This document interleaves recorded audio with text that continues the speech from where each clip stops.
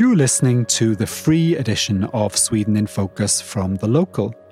If you would like to listen to a full-length version of the podcast, as well as an additional midweek episode, please check the episode notes for details on how to upgrade to Membership Plus. Here's this week's free edition.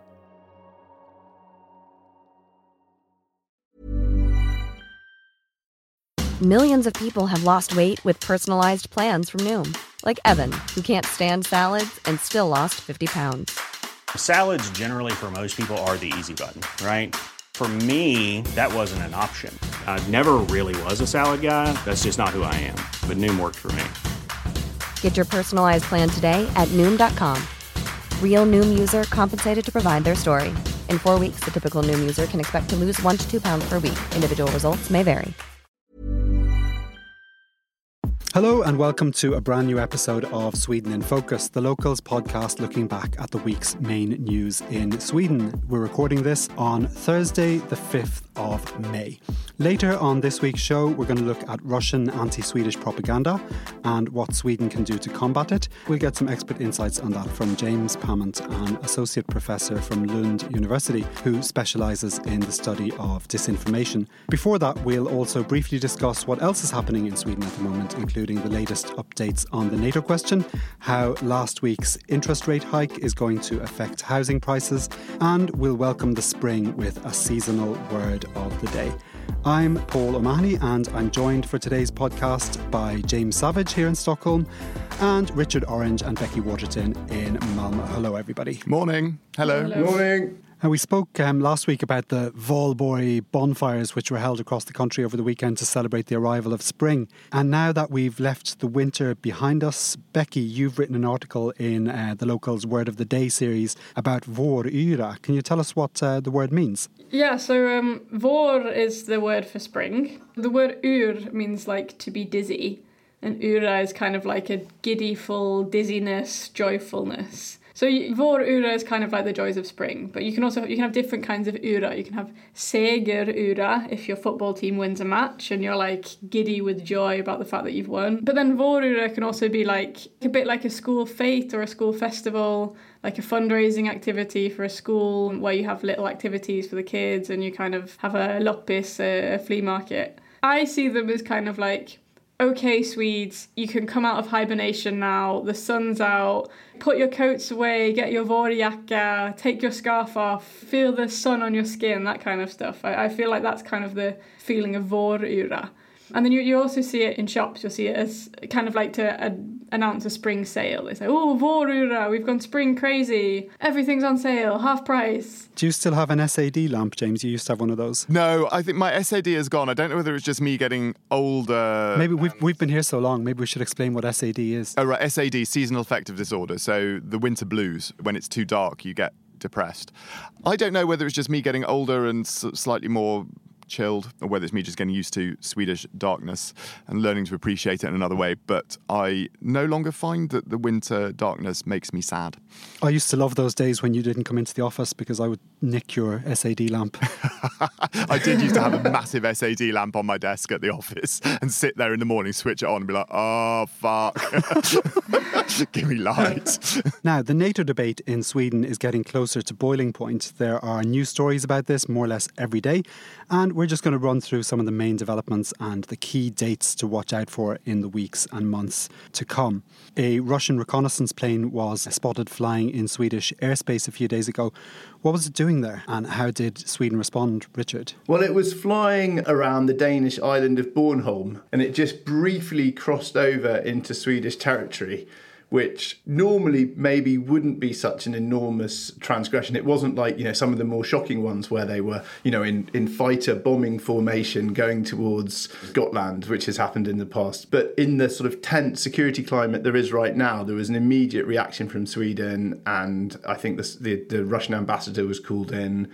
And I mean, this one, it's hard to say. Everyone's waiting for these violations of Swedish airspace to happen as a sort of kind of a way of expressing Russia's unhappiness with the process of Sweden joining NATO. But this could almost be a mistake, actually. From what I've read, it seems to have just briefly touched in and then come out again. But obviously, the Swedish defence minister was quickly out and said, this is totally unacceptable to violate Swedish airspace, especially in such a tense security climate. Swedish Prime Minister Magdalena Andersson and her Finnish counterpart Sanna Marin were in Berlin during the week. They were there to talk with Olaf Scholz about their NATO application. Wait, their NATO application, is it decided? No, it wasn't, but about their prospective NATO application, about the potential NATO applications, and to particularly talk through whether they could count on Germany's support to join NATO. I think it was kind of a given in the first place. Obviously, we don't know exactly what went behind closed doors, but the outcome was that Scholz said that they could count on Germany's full support to join NATO. I mean, that's not really surprising, given Germany and Finland and Sweden are very close countries politically and geographically. And if Germany was going to put the kibosh on Sweden joining or Finland joining NATO, then they wouldn't have a chance at all. But it's probably what was also going on behind the scenes was discussions about how Germany could support getting other countries on board as well. Of course, there's no guarantee. It needs unanimity for Sweden and Finland to join NATO. We've seen the president of Croatia, for example, saying that, well, I'm not entirely convinced that I want Croatia to support Finland and Sweden joining NATO. He wants some concessions related to Bosnia, and there might be other countries, thinking Hungary and others, who might try and make things difficult or make demands. So I imagine there was some of that going on behind the scenes. But of course, the problem with security policy is that you don't really know what's been said behind the scenes. Don't forget to follow Sweden in Focus in your podcast app to get a reminder as soon as we publish an episode. And if you like the podcast, please leave a rating or submit a review.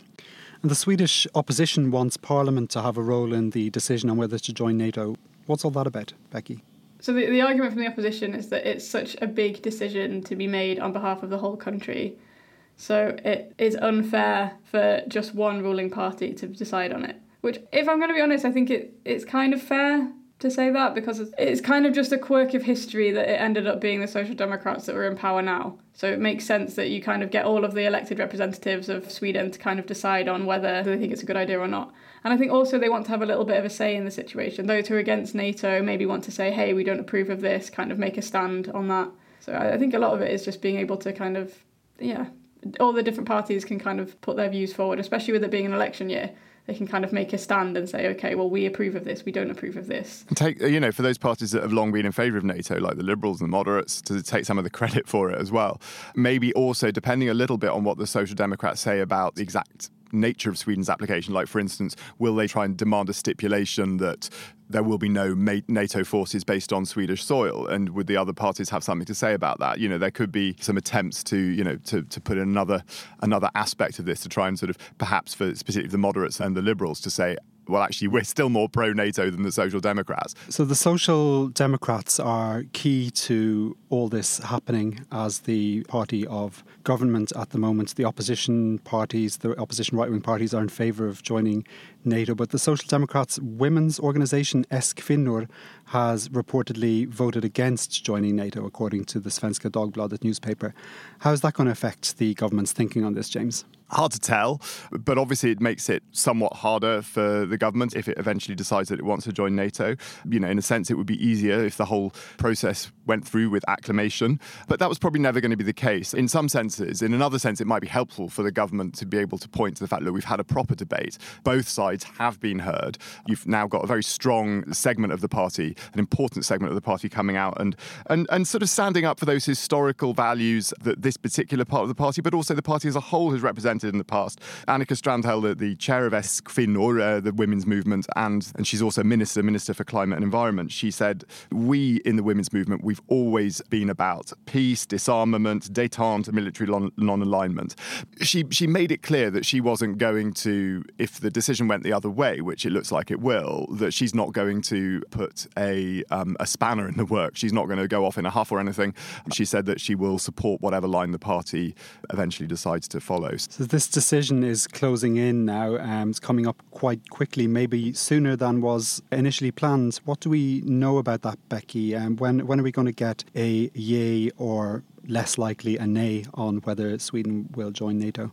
So they were originally going to be having a meeting on the 24th, which is potentially when the Social Democrats would have made their party decision on whether they should join NATO. And they announced yesterday, so that's Wednesday, that they're going to bring that forward to May the 15th. It seems unlikely that Sweden and Finland won't submit an application more or less at the same time.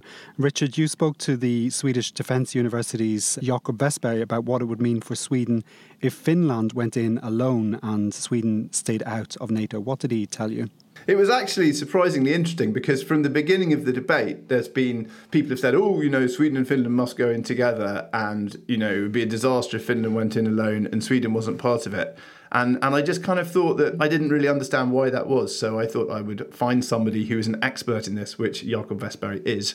And it was really interesting, actually. And I think perhaps the most interesting thing that I hadn't really taken on board is that if Finland does join NATO, then it's not that it might not come to Sweden's support if Sweden is attacked. It's that it might not even be able to. That its first loyalty under the NATO treaty would be to NATO, and if NATO doesn't want to get involved in a conflict on behalf of a non-NATO country, then Finland might not be able to come to Sweden's aid. And given that since 2014 and before that, the defence alliance with Finland has been pretty much the strongest part of Sweden's defence. It's like since the invasion of Crimea, that's where they've really developed it, and they've developed joint battle groups and they've trained together enormously, and they've signed treaties that mean that Finnish fighter jets can operate from Swedish air bases, and they've also set up all of the equipment to enable them to do this. And the two armed forces are really well aligned. A lot of good work's been done on that, and that will all go out the window because suddenly Sweden can't rely on Finland coming to its defence, at least not until NATO gives the okay. And according to Jakob Westberg, Denmark and Norway have always told the Swedes, sorry, mate, if you get attacked, we can't do anything unless NATO gives us the all clear. So Sweden knows that Finland won't be able to. It's not like it's a suspicion. It's something that's completely clear. And that's particularly important in the early stages of an attack, because what he was saying is that NATO will eventually, hopefully, fingers crossed, come to their support. But it's going to take at least 48 hours or longer for NATO to do that. So I think a lot of the defence planning between Finland and Sweden has been focused on the early stages of an attack. Because they're both non-aligned, they don't need to get anyone else's okay to act. It can happen immediately. Whereas as soon as you're in NATO, you're having to deal with other countries and with NATO's main command. This podcast is free to listen to, but if you like what you hear and are not yet a member of The Local, please consider joining. By subscribing, you get the latest news from Sweden that impacts you, essential practical information and advice on life in Sweden, and unrestricted access to all editions of The Local. Please check out our membership offer at thelocal.se/podcast offer to find out more. While we were recording the podcast last week, the Swedish Central Bank announced that it was raising interest rates above zero for the first time in nearly 8 years in a bid to tackle inflation. And the Riksbank expects to hike the rate to just under 2% over the next 3 years. So we thought we'd take a look at what this will mean for the housing market in Sweden. So for starters, are property prices likely to nosedive? James? If you look at house prices in Sweden, they've risen enormously over the past couple of decades, really. I mean, they've been rising year on year on year on year. And low interest rates have been a very big part of that. But, what will happen now, there are also other factors involved. There's huge demand, particularly in the large cities, demographic changes, people moving from place to place.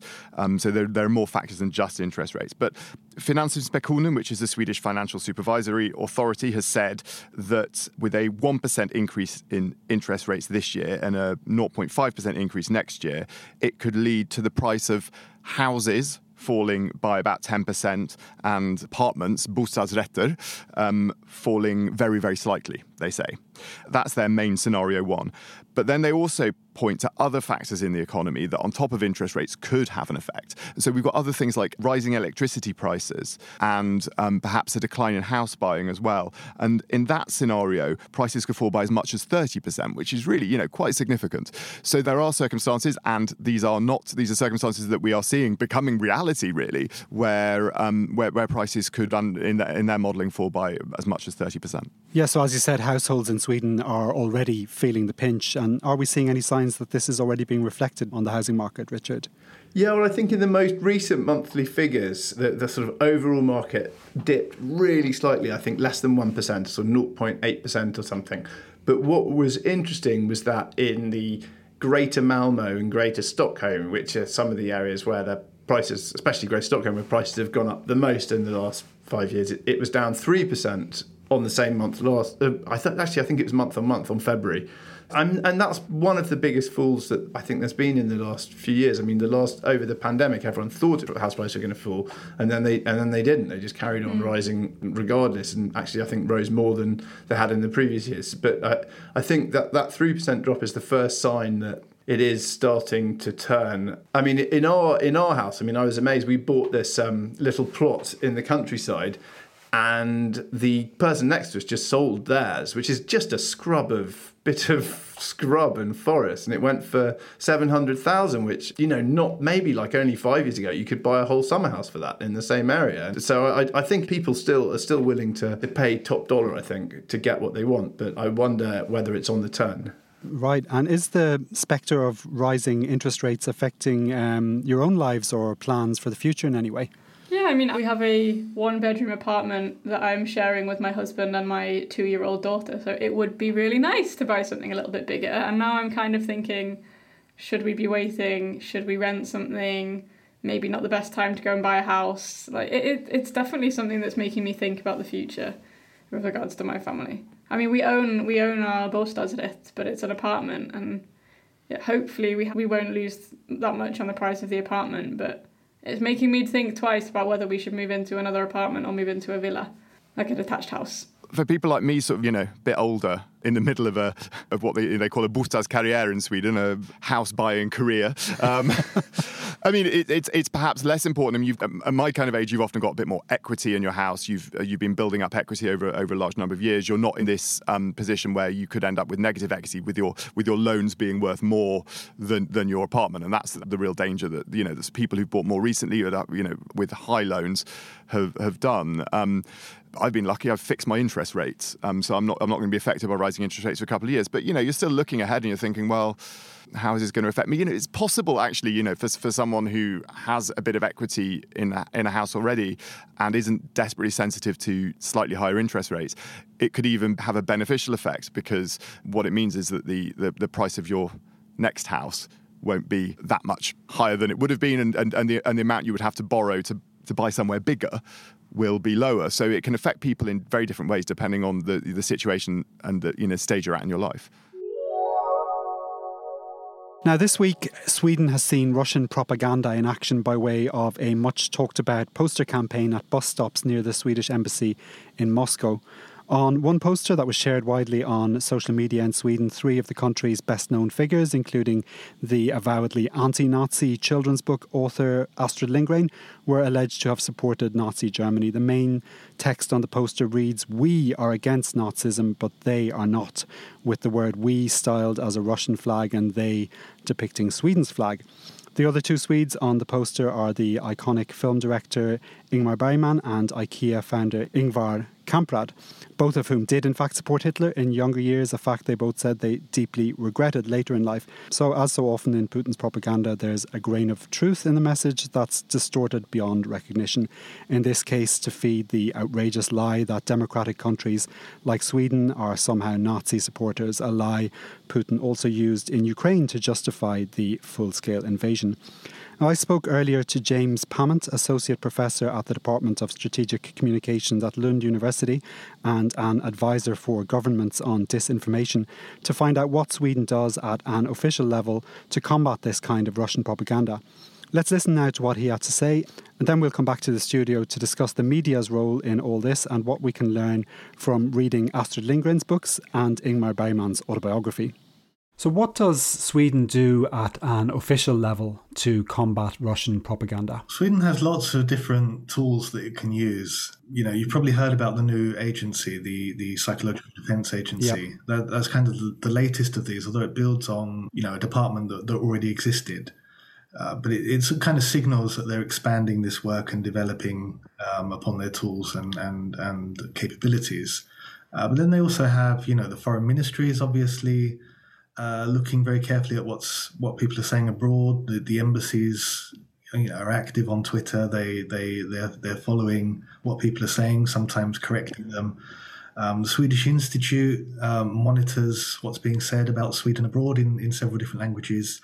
And they do a lot of fact checking, like correcting misconceptions where there are facts that they can show to correct it. And then Sweden also collaborates with lots of partners. So they have a couple of secondees at the European External Action Service working to counter Russian disinformation there. You may have heard of E versus Disinfo, which is one of their kind of updates that comes every couple of weeks.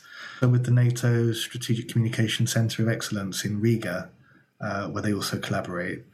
And then there's lots of collaborations with research, with NGO partners, trying to build media literacy, develop training, raise awareness. So, it's a whole host of things across the board. And it's not just targeting Russian propaganda, but any foreign propaganda that's trying to influence Swedish public, Swedish debate. So it sounds like there's a lot going on in a lot of different places, but is it enough?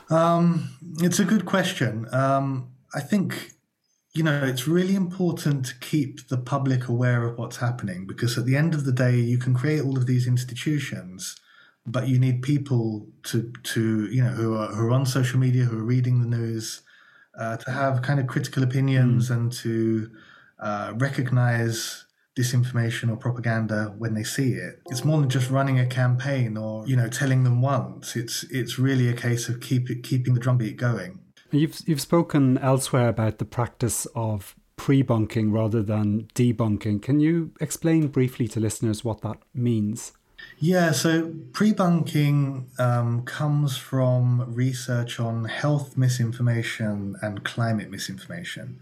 And it's psychologists who have reached quite strong consensus that if you go out with certain messages before people are exposed to the false information, they're more prepared for it. So, for example, if you know people are going to be exposed to anti-vaxxer messages, as we knew 2 years ago early on in the coronavirus pandemic, you can go out early and warn people or prepare them for certain messages that they might receive, give them the facts, and hopefully it empowers them to make more sensible decisions. Yeah. Is it something that's been used by Sweden? Not that I can think of. You could argue that an awareness-raising campaign is in a way an attempt to pre-bunk, because you're making people aware of something that you think might come, and maybe making them familiar with certain narratives or certain falsehoods that you're likely to see in the disinformation. So from that perspective, yes, but I don't think it's used particularly extensively. Do you think with the case this week of a poster campaign in Moscow identifying certain Swedes as, having sort of approved of the Nazis and supported the Nazis, is that something that could have been predicted and might have been an opportunity for pre-bunking, given that this is the argument Russia used for invading Ukraine, that they were denazifying? So at the moment, in the Russian sense, Nazi seems to refer to anyone who doesn't agree with Russia. Yeah. So, that's reasonably predictable now. I think we've established how they're using it and what they mean. I think the target group for this particular campaign, well, actually, there are two target groups. One, I think that the campaign was a response to the campaign that a law firm did in Stockholm early on in the war. And I think it's quite interesting that it's taken them 2 months to come up with this response, which says something about the state of their propaganda system, I think, at the moment. But in terms of the real target audience is, okay, that's a message to Swedish decision makers that we're following what's happening in Sweden and we'll get you back. But really the target is Muscovites, right? It's the Russian population. And given the way that the communications situation has changed with the ban on much social media within Russia, it would be very difficult for Sweden to pre-bunk this, because it would mean, somehow going out to the Russian people directly and telling them we're not Nazis. And I don't think that's something that would be a kind of credible move to make. So I don't think it was really possible to pre-bunk that. that particular campaign, although it may have been fairly predictable that some kind of response would come after what happened in Stockholm. In general, what does Russian propaganda about Sweden look like? I mean, so on the narrative level, they'll tell you that Sweden is a failing country. They like to exaggerate the social problems that genuinely do exist, but they'll make them seem like there's some kind of constant crisis, that the problem is bigger than it really is. And often, these narratives will try to turn the strengths of Swedish society into weaknesses. So things that we see as strengths for a strong liberal democracy, equality, LGBT rights, freedom of debate, these are all things that they're trying to turn into weaknesses. That was James Pamment. And switching focus a little bit, how much of a challenge is it for the media to report on an influence campaign like this without amplifying the Kremlin's message? James? Yeah, it is hard. I mean, it depends a little bit as well on what the Kremlin's aims are with a campaign like this. Is this aimed at the Russian public or is it aimed at the Swedish public? Now, if it is aimed at the Swedish public, and there are those who argue that to an extent it might be that the idea is that the Swedes will see this circulated in social media and say, oh look, the Russians have got their eyes on us, and therefore what might make some people more apprehensive about, for instance, supporting joining NATO, or might somehow affect in other ways how Sweden relates to NATO. And there is always, in that sense, there is a danger of amplifying Russian propaganda. I think in this case, though, it becomes incumbent upon the media to put this in a certain kind of context, to try and understand what the motivations are behind it, and also to kind of debunk it, and to an extent, ridicule those parts of it that are absurd. And much of what is in this campaign was patently absurd. So you can't not report on it. You have to contextualize it, and you have to put it right where it is wrong. And there's not much else you can do. The fact that Russia is saying this right now is not insignificant, but we have to try and take it for what it is. I think the whole contextualising it is really important. And also I think if you avoid talking about it at all, it can also make it seem like you agree with what's being said if you don't try and debunk it. Like if you don't do anything to kind of say, okay, well, it's not actually like this. And that kind of sets Sweden up for a situation where Russia can say, look, they're not even trying to deny it. They are all Nazis. So I definitely think it's a difficult kind of balance there, that you don't want to just keep spreading propaganda, but you also have to kind of say, well, it's not like this, and this is why it's not like this, and this is why what they're saying is ridiculous. I think it's quite similar to how to respond to someone like the Danish extremist Rasmus Paludan with his sort of Quran burning. I mean, the best thing to do, if the media could kind of agree to it, would just be to not report on it at all. Just give him complete media silence, and then he would go back. And it's a similar thing with Russia. If no one reported on it at all, then it would be a complete failure of a propaganda campaign. It's only because it gets reported that it has an impact on anybody. Yeah. But on the other hand, it's really difficult to do. Yeah, I mean, in this situation, it had kind of gone viral on Twitter, and then news organisations started reporting on it. And I think that was because people were starting to say, what's this reports on Twitter, why aren't you saying anything about it? Rather than they'd picked it up and were plastering it all over the front pages. But also from a journalistic point of view, it's kind of like a sugar rush. You know it's too good to resist. Astrid Lindgren is a Nazi. It's got everything. It's got sort of colourful figures. It's very hard not to report on it because it's a good story and it's been designed to be a good story. So you are complicit, I think, if you're not careful. You are a bit, but at the same time, we live in a free society. That's kind of what we're defending, and that means that you report on stuff because it's interesting, and that does make it very difficult in these situations. You are in a way compromised, but the way that you combat that is not to self-censor. It is to contextualize. It's to talk about it in an open way, and to make sure that you don't sort of blow it out of proportion, and make sure that people can understand it in its proper context. So I think that's all you can do. I think if we end up in a position where we as journalists are saying, well, we're not going to report on that, even though it's interesting and relevant and true, because it might somehow help Putin, we end up in actually in the long term helping him even more by making our societies less open and less free. But it's how you do it, not whether you do it. The Swedish media has a lot more of a sense of social responsibility. Like a Swedish editor will think, well, if we do this, it will alarm the population, so we must stop doing this. Or if we do this, it will help Putin. And they will then self-censor in order to achieve a sort of social good that they think is another responsibility, whereas I think a British journalist doesn't really have a sense of social responsibility. You see your role as much more compartmentalised. Your role is to make things that are interesting, entertaining, and will enlighten the reader and entertain them, and you don't tend to see yourself as having a social role. I think there are merits and drawbacks to both approaches. I mean, and they're kind of two sides of the same extreme in democracies in a way. I mean, there's the Swedish, kind of quite extreme self-censorship on certain issues that we've seen in terms of, particularly on reporting on crime, on identifying people, for instance, when you're reporting on crime, and the British sort of totally neutral, or just like, we'll report on whatever we like and we'll put all the facts out there as long as they're not actually defamatory. They are kind of two kind of extremes in sort of democratic country reporting on things, and I think there are downsides to both. I think that you could do with a bit more social responsibility in UK reporting, but I think you could also do with a bit more transparency and being a bit less self-censoring in some Swedish reporting. But I think Swedish reporting has moved on quite a lot, and I think to an extent British reporting has after in many decades of scandal. So maybe we're finding a happy medium and moving closer to each other.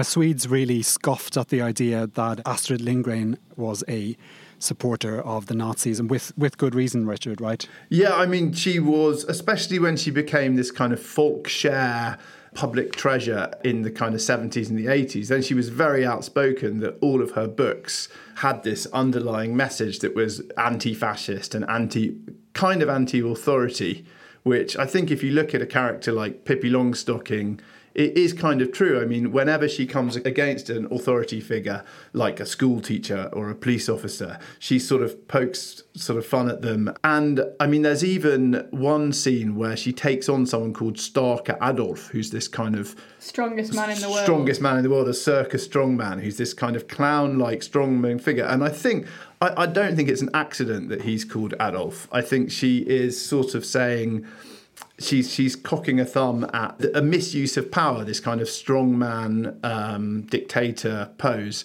And if you read her war diaries, like the quote from Astrid Lindgren, which was on the poster in Moscow, was, "And I would rather say Heil Hitler for the rest of my life than have the Russians on top of us. I can't think of anything so awful." And it was at the time when I think the Russians were invading Finland, and she thought, "Wow, God, if we become under the Soviets, it would be atrocious." And she was a fluent German speaker. She was quite connected to the German world. So I think she was probably being honest that but it didn't mean that she didn't despise the Nazis. In the diary as well, she calls Hitler this kind of small artisan who had become his people's nemesis and cultural destroyer. She saw the Nazis as some awful thing that had happened to Germany. And her job, what she called her snusk job, her sort of spy job, was to read through all the posts that went in and out of Sweden. And she was horrified by some of the sort of heartrending letters between Jewish families, some in Germany and some, to Jewish family members who were in Sweden, about the treatment that they had at the hands of the Nazis. And she was horrified by that. And when she wrote that, she didn't yet know about what had happened in the Holocaust, but it was already clear that Jews were being treated in the most atrocious way, and she was horrified by that. So to call her a Nazi is absurd, and I think that's one of the reasons that Sweden reacted like it was. I mean, interestingly, there weren't many people coming to the defence of Ingvar Kamprad, IKEA's founder. There was no one going, well, he wasn't a Nazi, so perhaps it's more difficult to argue for Ingvar Kamprad, and also to an extent for Ingmar Bergman. Yeah, Becky, you looked at the passage in Bergman's book where he wrote about his self-loathing at having supported Hitler until the Holocaust became known, and you found some parallels with today's situation. Can you tell us about that? Yeah, so the reason I found this passage at all is because I was trying to figure out which quotes that the Russians had used on their propaganda poster, and they'd actually used quotes from this passage. They'd just edited them heavily so that they'd kind of taken all of the nuance out of it. And basically these quotes said, he kind of spoke about how this eruption of immense energy, I loved it. He was at a rally in Weimar, a Hitler rally. He kind of, Bergman was speaking about this eruption of immense energy. He was shouting, he loved it. He put his arm out, he said, Heil Hitler, all of this stuff. And then the second quote on this poster was I was given a present on my birthday. It was a picture of Hitler. It was hung above my bed. I loved him. And then that's where all the quotes from the Russians on the Russian poster stop. But if you actually read the passage, It starts off with him explaining, oh yes, and then when I was 16, I was sent to a family in Germany for 6 weeks. I lived with this 16-year-old who was cut out of a Nazi kind of what was it he said? Cut out of a National Socialist propaganda broadsheet. And he says it's this whole thing of like, he went to school, they had copies of Mein Kampf on the desks, he went to church, the passages they were reading weren't from the Bible, they were also from Mein Kampf. All of the kids in this family were in the Hitler Jugend, or like the girls' variant. And then he says this whole feeling of when he went to the rally, everyone was in these beautiful clothes and everything. And he kind of this whole propaganda thing and how he got caught up in the propaganda. And the picture of Hitler was given to him by the family, and they said they wanted him to learn to love Hitler as much as they did, and they hung it up on his wall. And he did get caught up in it. He was a fan of Hitler until he found out about the Holocaust. This is what he kind of says in the next passage, which is what the Russians didn't talk about, obviously. Where he specifically says the concentration camps, he couldn't accept what his eyes were registering. He said the pictures were prearranged propaganda lies. And then he says here, as an exchange student, unprepared, I fell headlong into an atmosphere glowing with idealism and hero worship. The surface luster blinded me and I did not see the darkness. So he's kind of explaining that he was experienced this Nazi regime, all of this propaganda, all of this glory, rallies, hero worship kind of thing. And then when he finds out about what's happening, he says, oh no, it's propaganda. And then when he finally kind of understands on a deeper level that it's actually happening, this whole propaganda regime kind of completely falls apart before his eyes. And I think that's probably what a lot of Russians either are experiencing or will experience in the future, hopefully, is this kind of, you've kind of fallen for this whole kind of glorious image of Putin, and then maybe you find out about what's really happening in Ukraine, and you find out that they're not saving them from the Nazis, and that you think, oh my God, I've been supporting this regime, and it was all a lie. So I just thought that was kind of ironic that the exact passage that they'd chosen to put on this poster saying that Bergman was a Nazi, which he was, he supported Hitler until he was 27, until the end of World War II. I think it is kind of ironic that the Russians chose that kind of passage, which could also, if you read a little bit further on, it can kind of be twisted, and it applies quite well to Putin himself and to what Russia's experiencing at the moment.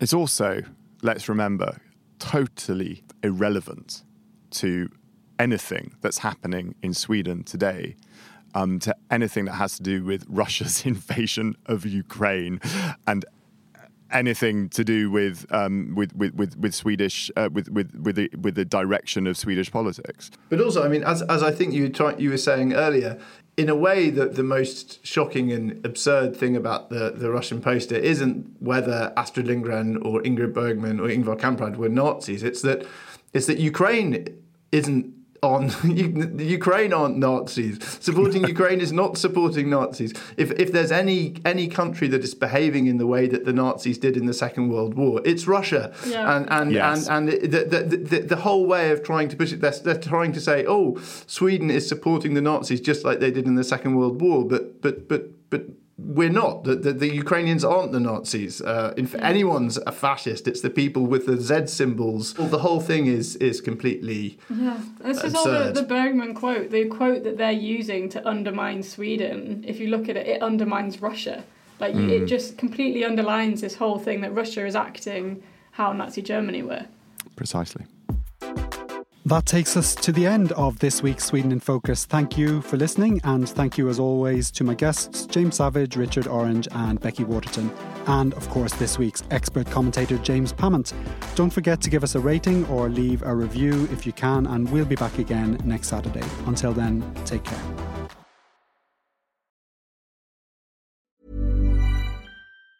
Ever catch yourself eating the same flavorless dinner 3 days in a row? Dreaming of something better? Well, HelloFresh is your guilt-free dream come true, baby. It's me, Keke Palmer. Let's wake up those taste buds with hot, juicy pecan-crusted chicken or garlic butter shrimp scampi. Hello Fresh. Stop dreaming of all the delicious possibilities and dig in at HelloFresh.com. Let's get this dinner party started.